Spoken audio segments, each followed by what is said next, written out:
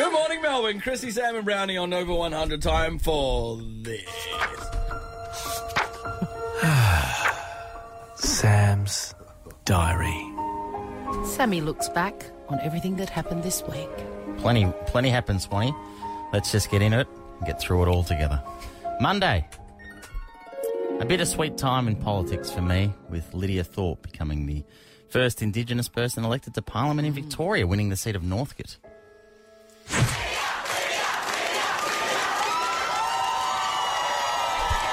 Listeners would be aware that Lydia and I once dated.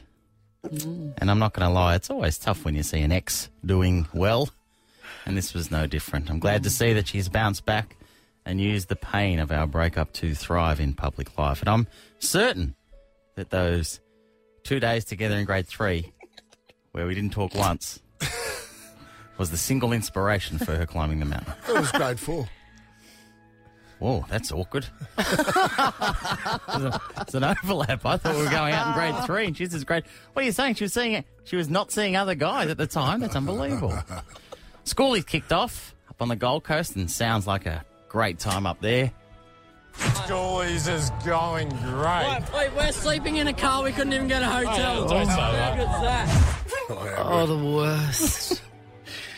Obviously, out of ideas, Brownie and Chrissy decided to interview me, and I thought I was particularly forthcoming when it came to revealing my inner self. Firstly, with my favourite holiday destination. And I enjoy a good holiday. Yes. Nice, where to? Just overseas. You idiot.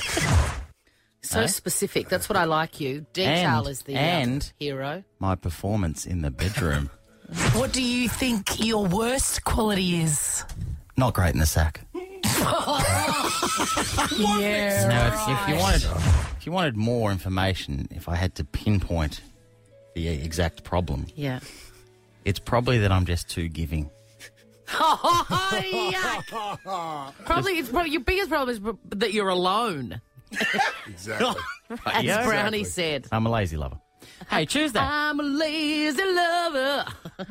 Tuesday, after the success of our Premiership podcast, Brisbane Lions Premiership podcast, Brownie and I are going to do a true crime podcast. Oh. Although I'm not sure Brownie had completely thought it through. Okay. Me and you're going to do true crime. You're going to be Columbo, and I'll be bloody someone else.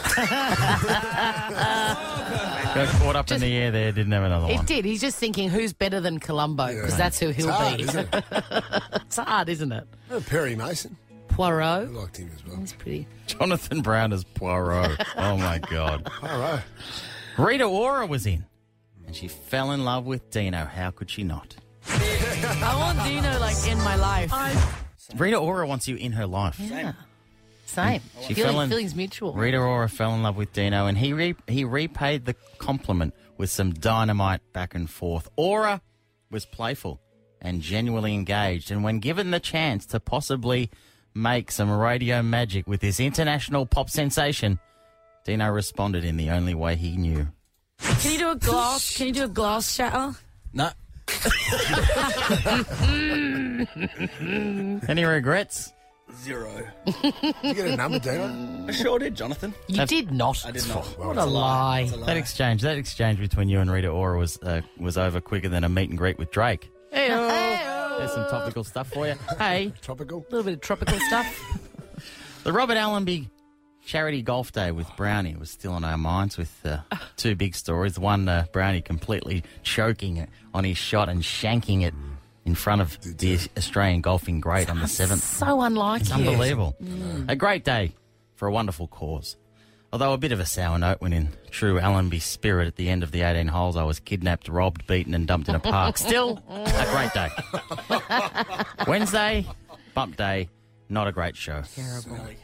Peter Fitzsimons was in to talk about Burke and Wills, his new book, the iconic Australian exploration story, brought to life by one of this country's greatest storytellers, Burke and Wills, or as Dino calls them, Genius author Peter Fitzsimons and his book Burke and Willis is available in stores and online.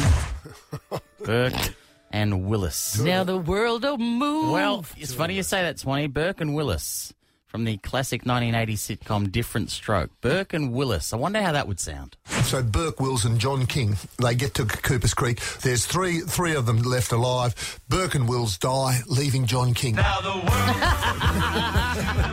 just one drum. What might be right for you may not be right for some. It is of means. Thursday, and just the final opportunity for this week to play the great Bob Catter and his thoughts on marriage equality and crocodiles. I mean, you know, people are entitled to their sexual proclivities. You know, I mean, let there be 1,000 blossoms bloom as far as I'm concerned. You know, but I ain't spending any time on it because in the meantime, every 3 months, a person is torn to pieces by a crocodile in North Queensland. Bob Catter, just saying what we're all thinking. Friday, until next time, goodbye. Chrissy, Sam and Brown.